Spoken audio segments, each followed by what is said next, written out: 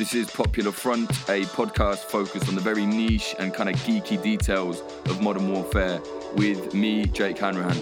Today we're speaking to journalist Jacob Siegel, and we're going to be talking about something a little bit different for Popular Front this week. We're talking to Jacob about what can only be described as the new American culture war. So we're going to be talking to him about how America's deeply divided nation, due to the political situation, is leading further and further to violence, chaotic situations, and just a very big shift in the culture there. I think it's relevant to Popular Front, and I definitely think it's something worth talking about now as well. If you like what we're doing here at Popular Front, please do consider supporting us on the Patreon. Go to patreon.com/popularfront. As a Brit, looking at what's going on in America right now, everywhere with left, right, conservatives, liberals, radical liberals, all of that, you know, that whole mix, it seems like absolute chaos. Like, I can't quite get my head around what's going on where. So maybe you can explain, why is it at this stage? You know, how did it get like this? Yeah, I think it feels something like chaos on this side of the pond as well. I think, you know, the most basic way to understand what's going on in America is that these very deep and significant divisions within American society first expressed themselves through the election of 2016. So Trump was a manifestation of these divisions in American society, and then once he was elected, he further entrenched those divisions and made them more volatile, more aggressive, brought the conflict out into the open. So the divisions that Trump was a manifestation of were racial, demographic divisions, class divisions, coastal versus, inland American divisions. These whole series of overlapping, related cultural, social identities. And the election played on all of those, and because the election effectively showed the political establishment, both the Democrat and Republican political establishment, to be really undermined to a significant degree, both by, I think, issues around kind of campaign financing and also by the internet, social media, online agitation. These older power brokers had been, they weren't made irrelevant. They still had some power, but they no longer had gatekeeper power. That's the political parties. That's the donor class to some extent. So what I'm saying is that there were these deep divisions in American society, and they really erupted in 2016. And ever since then, there's been this kind of ongoing conflict, and the most obvious manifestation of that conflict is, at the highest level is the Mueller investigation into Russian collusion with the Trump administration on the one hand, and then at the street level, it's these ongoing street battles between Antifa and these various left-wing anti-fascist groups and right-wing paramilitia groups like the Proud Boys or Three Percenters, and then also right-wing alt-right or white nationalist groups. And so it's playing out at a very high level, and it's also playing out that kind of street fighting level, and it reflects very, very long-term, kind of long gestating divisions in American society.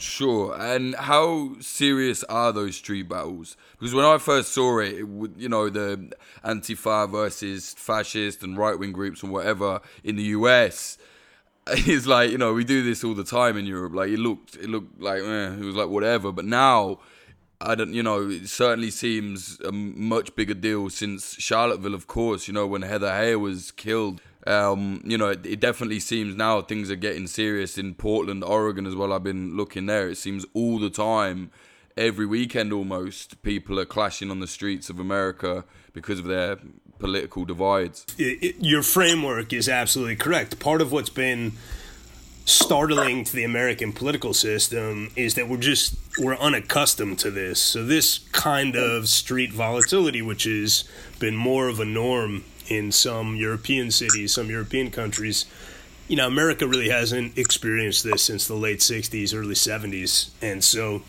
it comes as a shock to the system in a way that might sometimes exaggerate how consequential it actually is in terms of political violence or destabilizing the system, as it were.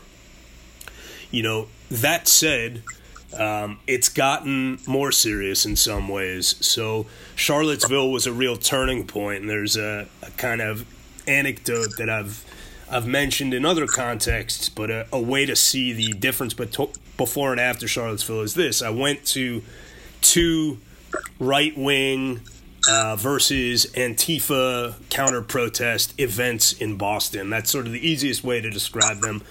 One was before Charlottesville and one was after. The event that I went to before Charlottesville had something like probably 300 to 400 people on the kind of right-wing side, and it was a kind of big tent, alt-light, alt-right, free speech, libertarian group on one side. So by alt-right versus alt-light, the distinction I'm making is between, kind of hardcore ethno-identitarian white nationalists on the one hand, and then on the other hand, people who you might just call kind of right-wing nationalists or nativists. So there were like 300 to 400 of them on the one side, and then on the other side there were probably a bit more, maybe 500 Antifa and left-wing groups on the other side. This was before Charlottesville. And it was very much a kind of like professional activist event, like average people in Boston were staring at this like, who the hell are these people? It was not something that brought average citizens out of their homes. Now, fast forward, that happened before Charlottesville. Fast forward to after Charlottesville, the same group of kind of young 4chan, right-wing, post-libertarian type kids who organized the first event, organized a second event. This is after Charlottesville. This time, it's heavily policed. There's no more than about, at the absolute most, 150 people on the right-wing side. They are penned off, cordoned off by the police, who have them confined to a very small space for their own safety. And there are probably something like 15,000 counter-protesters. Wow, so that's a big increase. Enormous, exponentially more people. And that was really a direct consequence of what happened in Charlottesville, and I think also President Trump's response to what happened in Charlottesville, which really, his sort of downplaying of the violence and equivocation, saying there are bad people on both sides, I think galvanized a lot of people and it brought them out of their homes. So it got more serious after Charlottesville. And, just one last thing on that. One of the things that you see in terms of the violence here is that, recently in Portland there was a incident that was caught, I believe, on film, where a left-wing protester with an American flag, so an anti-alt-right protester with an American flag, was attacked by people on the Antifa side. And that relates to philosophically what's called the three-way fight. And this is the idea among some anarchist and left-wing groups that at any given time you have to be fighting both the far-right fascists and the liberal capitalist state. And what ends up happening at some of these events is the fewer far-right fascists are on hand, the more the violence turns against the emblems of the state, the spokespeople for the state. Whether that's a Bernie Sanders supporter who showed up with an American flag, the police, Starbucks, whatever it is. So, where there are kind of visible Nazis to fight, the fight is against Nazis. Where there are not visible Nazis to fight, the fight turns against the liberal state. Yeah, it's interesting. It seems like people are extremely angry and perhaps don't quite know the best way to channel it. Do you know what I mean? Yeah, I think there are definitely a lot of people who are angry, dissatisfied, looking to vent, but then there are other people, particularly, the more ideologically committed activists for whom this idea of the three-way fight is a kind of core principle. And it means that you can never lose sight of the fact, if you're somebody who believes in this, it means that you can't lose sight of the fact that your real enemy is not just the Richard Spencers and the kind of alt-right neo-Nazis. Your real enemy is also, liberal democracy and capitalism. And so that sometimes gets buried because in these larger events, in particular, where Antifa is one part of a much larger kind of counter-protest that involves all different sorts of liberal, left-wing groups, religious groups. The opposition to Nazism in America is pretty broad. It's not like Antifa are the only anti-Nazi groups in America. So the bigger the event, the bigger the kind of counter-protest, the more different groups it brings in, the less you see of that kind of hardline ideological activity. But you see it to some extent at almost all of these events. Yeah, you mentioned 4chan there. I remember I used to go on 4chan years ago when I was like, young teenager, and look at Anonymous and the hacking and all that, and a lot of the Occupy stuff was always put up on there, and it was all right, I remember seeing it like slowly turn into this more kind of Nazi shit. And the kind of memes have been around for years, some of them. And I would have never thought they would have sway politically, but I don't know. It seems like they have. What do you think? Is that real? Yeah, no, I think it's gotten a lot of sway, and I think particularly during the campaign, when Trump was still running for office, there was this real synergy between the Trump campaign and the kind of meme factories online, and these new mediums, these new digital mediums have produced a environment where if you make an effective meme, it might get retweeted by the president's son. If you produce an effective meme, it can it can sort of cut through the normal barriers between an ordinary citizen and somebody in elected office or somebody in a position of power and influence, because if it replicates itself effectively enough online, it might reach that audience. Twitter in particular provides this kind of platform where you might get retweeted by Trump. You have to get seen by him first. But there's a way to kind of directly communicate with these people in positions of power who can then amplify your message. So that was particularly true during the campaign. But, I wrote a piece for Vice in early 2017. I think the title was, "Is America Ready for Meme Warfare?" But it was looking at the way in which this idea of memetic warfare has actually been taken seriously to some extent by the military establishment. So it's not just 4chan pranksters, and we can talk more about kind of the 4chan element of memeing and the political warfare, but it's something that's also been picked up.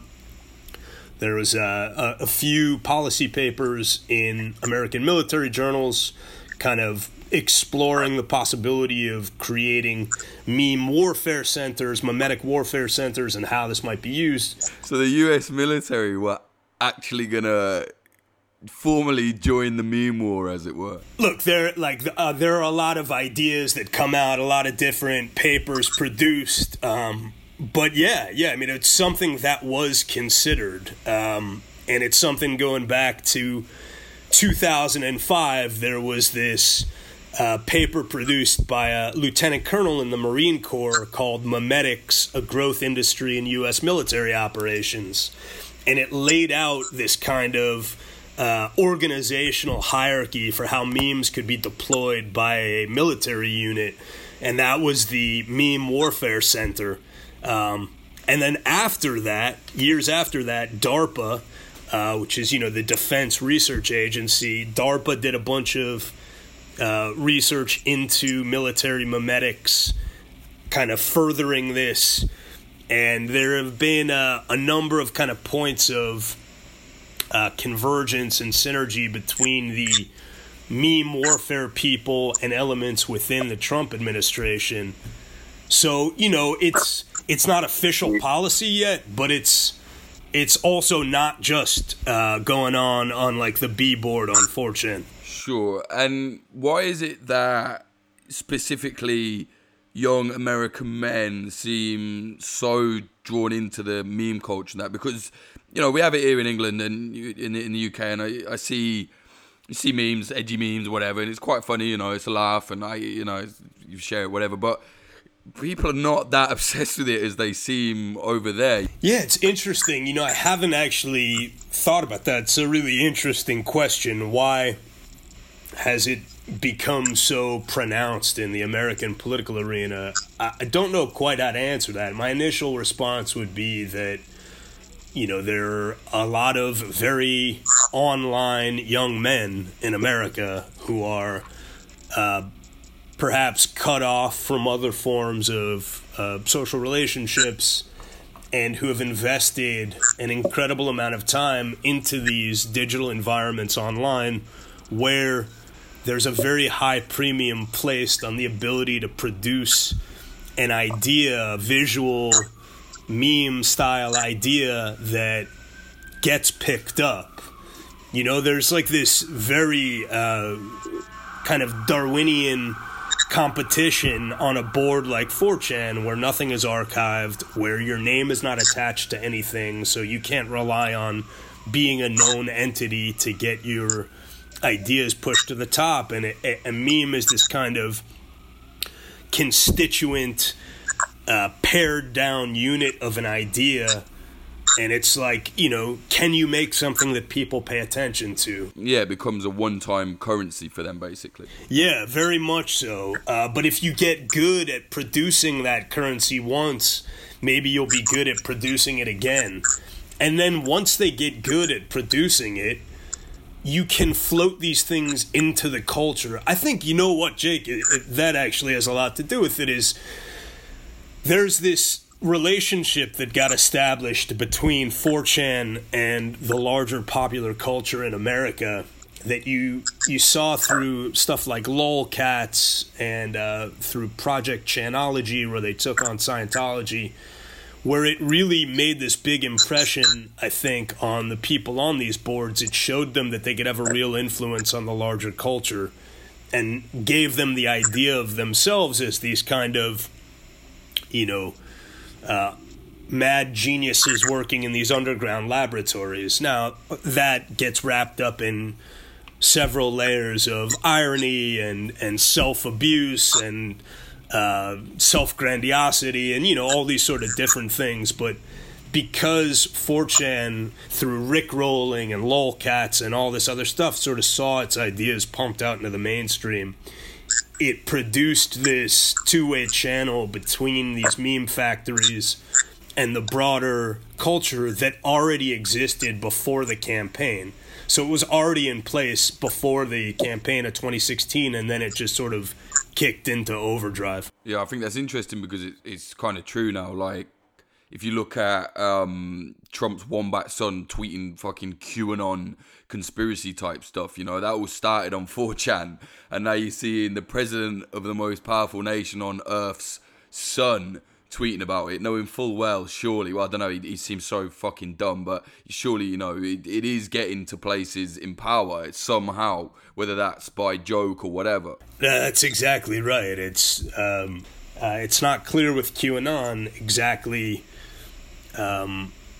it's not clear exactly how it started, but there's some evidence to suggest that certainly from the beginning there were kind of deliberately fake elements injected into it, and perhaps some efforts to kind of cynically take this phony thing and pump it out there. But yeah, there's a real connection. Yeah, the QAnon stuff is so fucking strange. Like, I watch, there's a few that I'll watch. This one guy, I forget his name, he's got his hair like slicked back and he's growing this massive beard out, and he just looks like he's been smoking meth for weeks. Like, his eyes are fucking wired. And and he just believes it all. And every time, like, one of the kind of, you know, when they say things are going to happen when it doesn't happen, he always has a reason, you know, like, he can never be convinced it's not real. It's funny, man. But I watch it because I think, oh, you know, I don't know, it's kind of fun, you know, but I guess it's not. It's actually pretty fucking dark when you think about it. Talking about that, what do you make of the black pill, you know, like when that's a big kind of community online now where, you know, mostly American teens, I think it is, have been so red pilled, which is, you know, put onto kind of hardline conservatism or whatever. They've been so hard red pilled that they end up kind of turning into the nihilist black pill. And it's interesting, the whole community, it's like, you know, burn down the world, we need a war, you know, we want to die, you know, a brave kind of heroic death. And they kind of mix all this mad stuff in together. You got guys that are like praising Bosnian war heroes and wishing for the fucking world to collapse. And I don't know, it's interesting. I think it shows the real kind of stagnant Western boredom for a lot of these kind of middle American kids.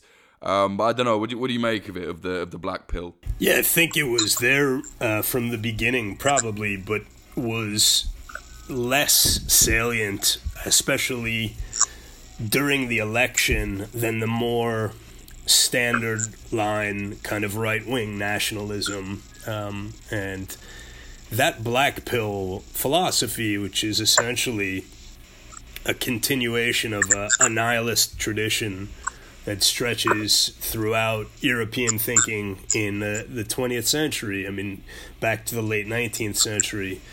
But it recurs in moments of crisis, I think. You know, this idea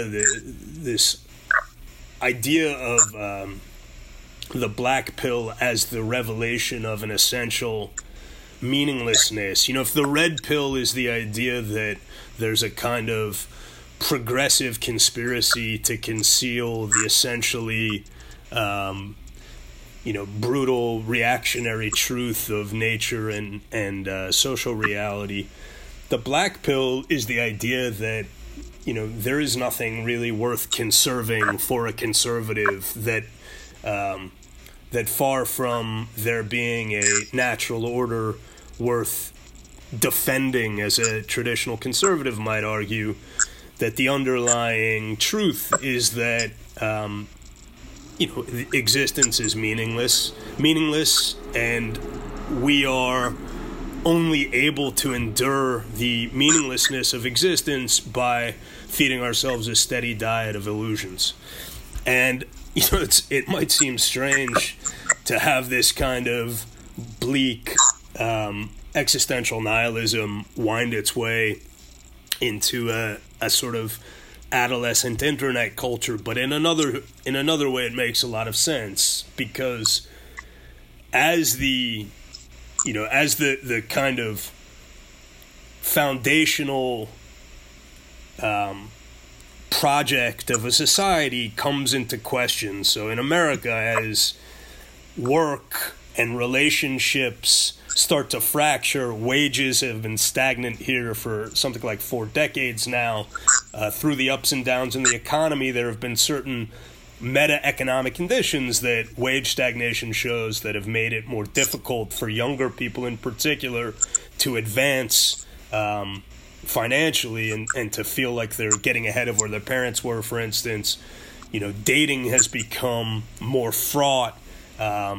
Relationships have become harder to form for a lot of people. This kind of breaks down along class lines to some extent, but, you know, levels of celibacy among both young men and young women are higher. So these are some of the most basic functions in any society, right? In a modern society, you're looking for work, you're looking for relationships to form, family formation. As these things start to break apart, or as they start to seem both less essential as they are kind of brought under ideological scrutiny and also harder to attain, then these very fundamental questions about what the meaning of life is come back to the surface. So I think the black pill in some way is a response to serious problems in the American project, and I think there's a kind of recurring perennial condition with some of this. That being said, I'm certainly not endorsing it by any means, but I think that, I don't know that it's able to tell. I don't know that some of the black pill sphere of the internet is always clear where people are taking this stuff seriously as a kind of philosophical outlook about the world, and where it provides this mode and style to really just let loose on how corrupt everything is. Like if you feel cheated by the dating world, if you feel if you feel that as a young white man in America, all of a sudden you're the minority and people are out to get you, and you can't even speak about this, and you take seriously these ideas about there being a program of white genocide, then the black pill provides you a language with which to rage against everything and to rage against the unfairness of existence in this sort of what appears to be a kind of high-minded way. Yeah, one of the things that I found from the kind of black pill community, at least the ones that I've spoken to, they want a war, like an actual war, not like meme war or culture war. They want an actual war, or at least they think they do, purely because they're just, this is so boring, this kind of monotony of, modern Western existence, all of that carry on. And they think they actually want for there to be a war, and I thought, it really says something about the society, I think, when they've got to that point. And I think a lot of what it is, they just feel like they have no outlet, and people could argue, oh, fuck them. But this kind of ideas and kind of communities can actually turn into something really dangerous, as we know. And I'm not saying there's fucking black pill terrorists or anything like that, but you know what I mean? It can really manifest itself in a very dark way. And again, I just think that they feel they're kind of making themselves more isolated because they already think they're isolated, That's exactly right. And maybe they want something serious to die for. Maybe they think there's nothing serious to live for, and if there's nothing serious to live for, then they at least want a kind of ecstatic orgy unto death, And the idea that this stuff is just a joke is a form of cowardice. If you want to be a nihilist dreaming about the apocalypse, at the very least, have the courage of your convictions. Don't pretend it's a joke. Obviously, there are people who use this as a joke, but it expresses something very real. And the real thing that it expresses, I guess, to come back to what I was saying a moment ago, is not a new sentiment. If you go back and you look at the literature on the cusp of the First World War, I'm talking about the literature from some of Europe's great writers, D.H. Lawrence, Thomas Mann, they were ecstatic at the prospect of a civilizational war that would produce a cataclysm that could tear Europe apart, a great cleansing fire. Now, Mann spent much of the rest of his life kind of atoning for this wanton lust of violence, but he felt it, and he wasn't the only one. And it's, I think, a kind of response to a feeling of a culture becoming decadent. The irony is that it's a pure symptom of decadence. So the black pill, sometimes you'll find people in this kind of black pill mold who take on a kind of moralizing tone and suggest that, the great war that they want to come along is a war that the West deserves to have visited upon itself. The West has become effete and corrupt, and a war will cure this. Young men like themselves dreaming about wars online are not the antidote to decadence and corruption. They're a sign of decadence and corruption. Yeah, that's a really good way of putting it, actually. And how serious do you think all this is? I think you're in a really good place to have a clear picture of this. I see it, and after Charlottesville, it kind of died down a little bit in terms of the far right marches and all of that. But now, to me, it looks like something serious is going to happen. I don't know, maybe maybe there'll be a domestic terror attack, or I don't know, probably not. But what do you think? How serious do you think this is now? Because certainly from across the pond, it looks like a bit of a powder keg. I think it's very serious. I think it's hard to say where it's going to wind up, whether it's with domestic terrorism spiraling out of control, or whether it's with a few acts of domestic terrorism that lead to a state crackdown, and possibly. I think the more likely scenario, if there was a spate of domestic terror attacks, would be an overreaction by the state that would empower a kind of quasi-martial law under Trump that I don't think would be good for anybody. But the fractures in American society and what I've referred to before as a kind of low-level multipolar civil war aren't going to resolve themselves by themselves, and neither is the American political process going to naturally take care of this stuff. We've been here before in the 60s and early 70s, and the way this was resolved, not only by acts of violence, but the way this was resolved really was by the formation of a new consensus in American society, a new kind of cultural consensus. And the phrase culture war comes from this famous speech that right-wing politician Patrick Buchanan gave at the 1992 Republican Convention in America. And he's talking in that speech about a war that he calls a religious war going on in this country. And I'll quote from him: "It is a cultural war, as critical to the kind of nation we shall be as the Cold War itself, for this war is for the soul of America." That's Buchanan in 92, and what he's really talking about, he talks about the Clinton-Gore ticket, which eventually won in that year. It was the Democratic ticket that put Bill Clinton in office, that they're the most pro-lesbian and pro-gay ticket in history. This is Buchanan warning about this stuff. But what Buchanan is really signaling in 92 when he talks about this culture war is that the fruits of the 1960s had produced a new cultural consensus in America. And that cultural consensus took decades to consolidate into a kind of institutional authority.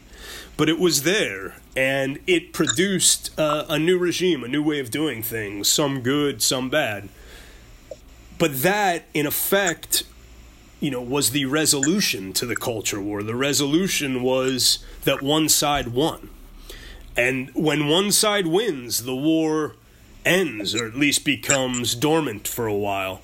And then it's on the winning side to prove that that their way of doing things works, and to exert their power and authority in such a way that either accommodates their opponents and, pacifies them, or that marginalizes them in some way. That's how a ruling power stays in power. In America right now, in 2018, it seems hard to imagine a new cultural consensus forming anytime soon, but it could happen. I don't think it seemed clear in the late 60s that generation was, or the cultural consensus that was sort of brewing then, was going to become as powerful and as deeply vested in authority as it is now. So that could happen. The other thing that could happen, though, is just an ongoing balkanization in American society, where people sort of retreat into their different regional and institutional and cultural spaces, and get further and further away from those with whom they disagree and feel that they don't share values, and that the war will then be fought between competing institutions. Well, with that being said, can you sum up for us who is fighting who specifically right now in the, the new American culture war? Yes, on the street level, there's sort of several different fights going on at the same time. At the street level, which is where, the most active fighting is going on, there are these right-wing groups that span from nationalist groups that you might compare to, like, I guess the EDL might be, Tommy Robinson's group might be a kind of point of comparison. Which is the English Defence League, a very right-wing sort of street movement that we had here for quite a while. It's still about, but it's not as big now. Yeah, exactly. So there are groups in America that are sort of comparable to the English Defence League in that they have, at this point, repudiated racism. They say they're not racist, but they are right-wing nativist groups. And so they're spanning from groups like that to groups that are avowedly, explicitly white nationalist, to this other sort of movement we have in America that I don't think you have any analog for in Britain, which is the so-called patriot movement, which are these sort of nativist militia groups, paramilitia groups. And that's on the one side, this right-wing coalition. On the left side, Antifa is the face of it, but there are also other left-wing groups involved in the fighting. But on the street level, it all sort of falls under the umbrella of Antifa for now. That's who you see, those groups. On a larger level, what the easiest way to describe it is there is a basically unbridgeable divide at this point between the Trump coalition and the anti-Trump coalition.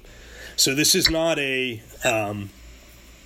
This is not sort of politics as usual where, hey, the other side won, but we're going to try to push back against their policies and vote them out of office. This is the side that won is fundamentally illegitimate, both because of its values, because Trump, now I'm speaking sort of for the opposition now, Trump is a, crypto white nationalist. He's a stooge of the Russians.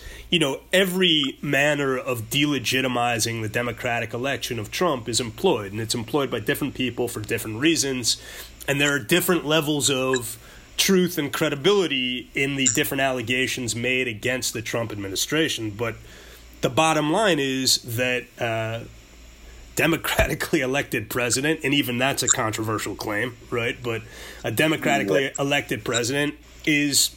there's a delegitimization campaign active and ongoing that's not only led by like hardcore ideologues, it's led by the elected opposition party.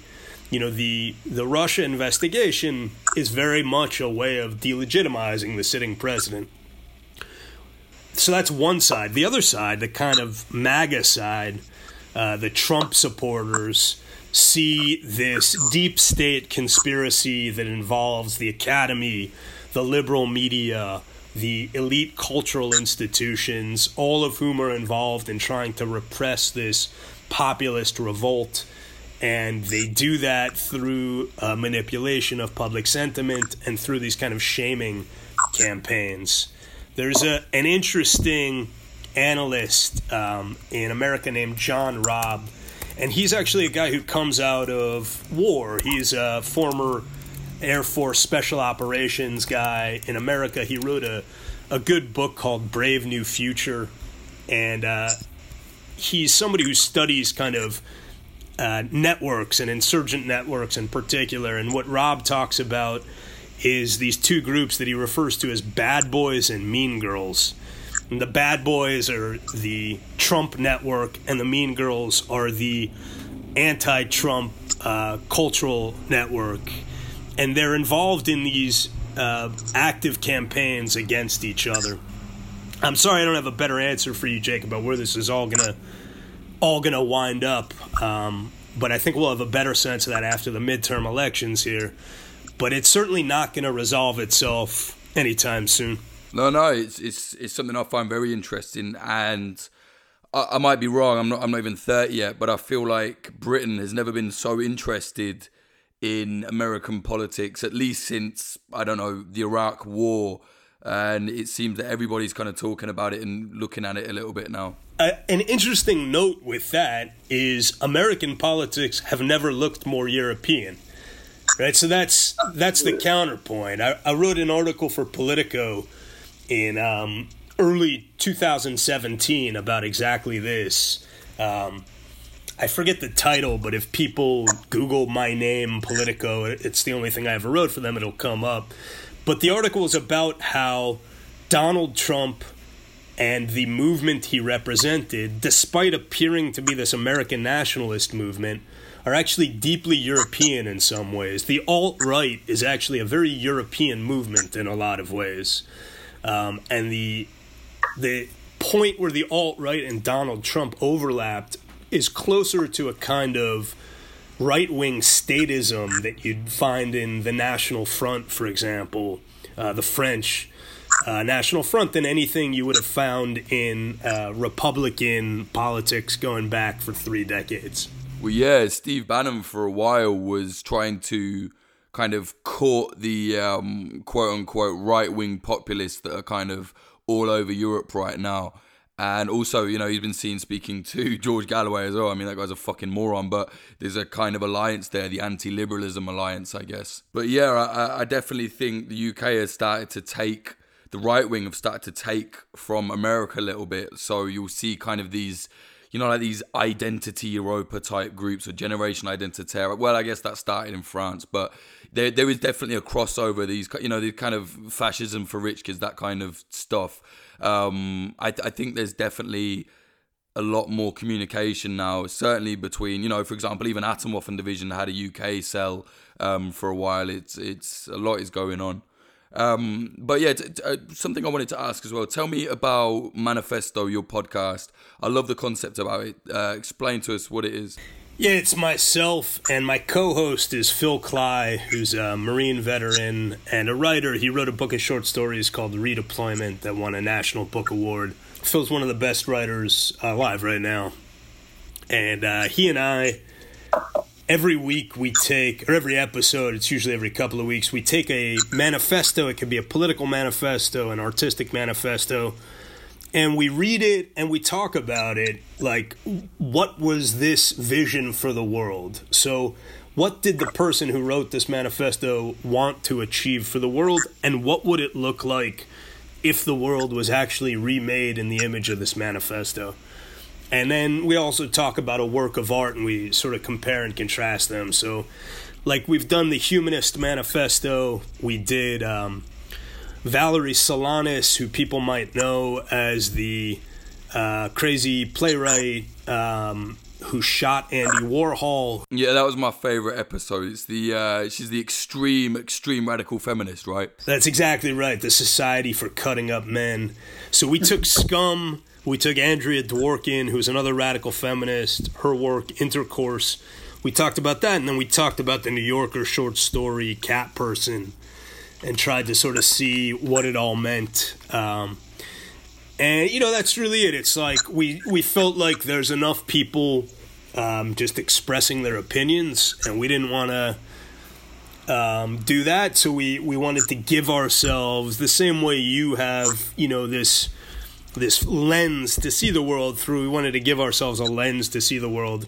And the lens we chose was people's attempts to remake the world around them through these manifestos, or their ideas for how the world should be remade.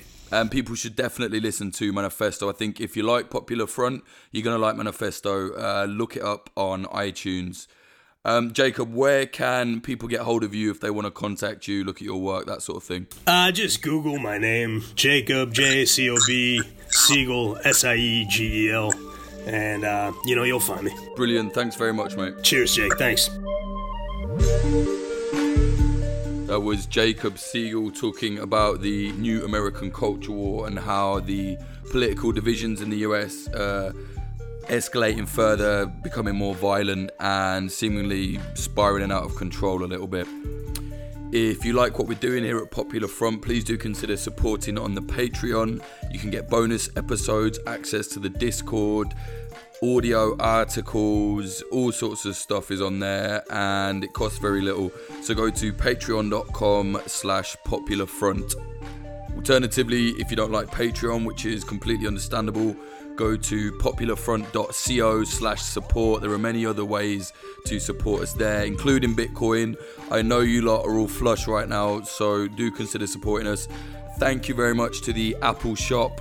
Recently they fucked one of my phones up, and now I lost some Bitcoin as it's on the rise. So thanks very much, Apple, Steve Jobs. Thanks very much. This episode was sponsored by thedefensepost.com, defense with an S. Go there to read about various conflicts all around the world, reportage you probably won't see elsewhere. This episode is also sponsored by Umbrella Security, which is a free open source all-in-one app for digital and physical security. It isn't just some bullshit advertisement. The guy Rory was like, Jake, check this out, I think you'll like it, because, you know, obviously I do reporting trips in hostile environments. Had a look at it, and definitely I think it's good. And it was me who suggested it. I said, hey, sponsor an episode. So it's not like someone is just trying to sell you shit. Trust me, I think Umbrella Security is cool. And you can redistribute it as well for free. They're happy with that. There is no catch or anything like that. So yeah, look it up, iTunes, Android, Umbrella Security. If you want to keep up to date with Popular Front, you can follow me on Twitter, twitter.com/Jake_Hanrahan, or the Popular Front Twitter. If you can't be bothered with me, I don't blame you. That is twitter.com/PopularFrontCO, which is the same as the website. So if you want to see the articles, all the Popular Front episodes, all the videos, all of that put into one place, easily accessible, www.popularfront.co. Depending on which system you're using, apparently you have to put the fucking www in. I don't know why, but there you go. But yeah, popularfront.co. Check that out. Follow us on Instagram. That's instagram.com/popular.front. There's stuff on there that you probably won't see on the Twitter. We do kind of now and then, we've been doing some kind of behind the scenes stuff, showing how we build an episode.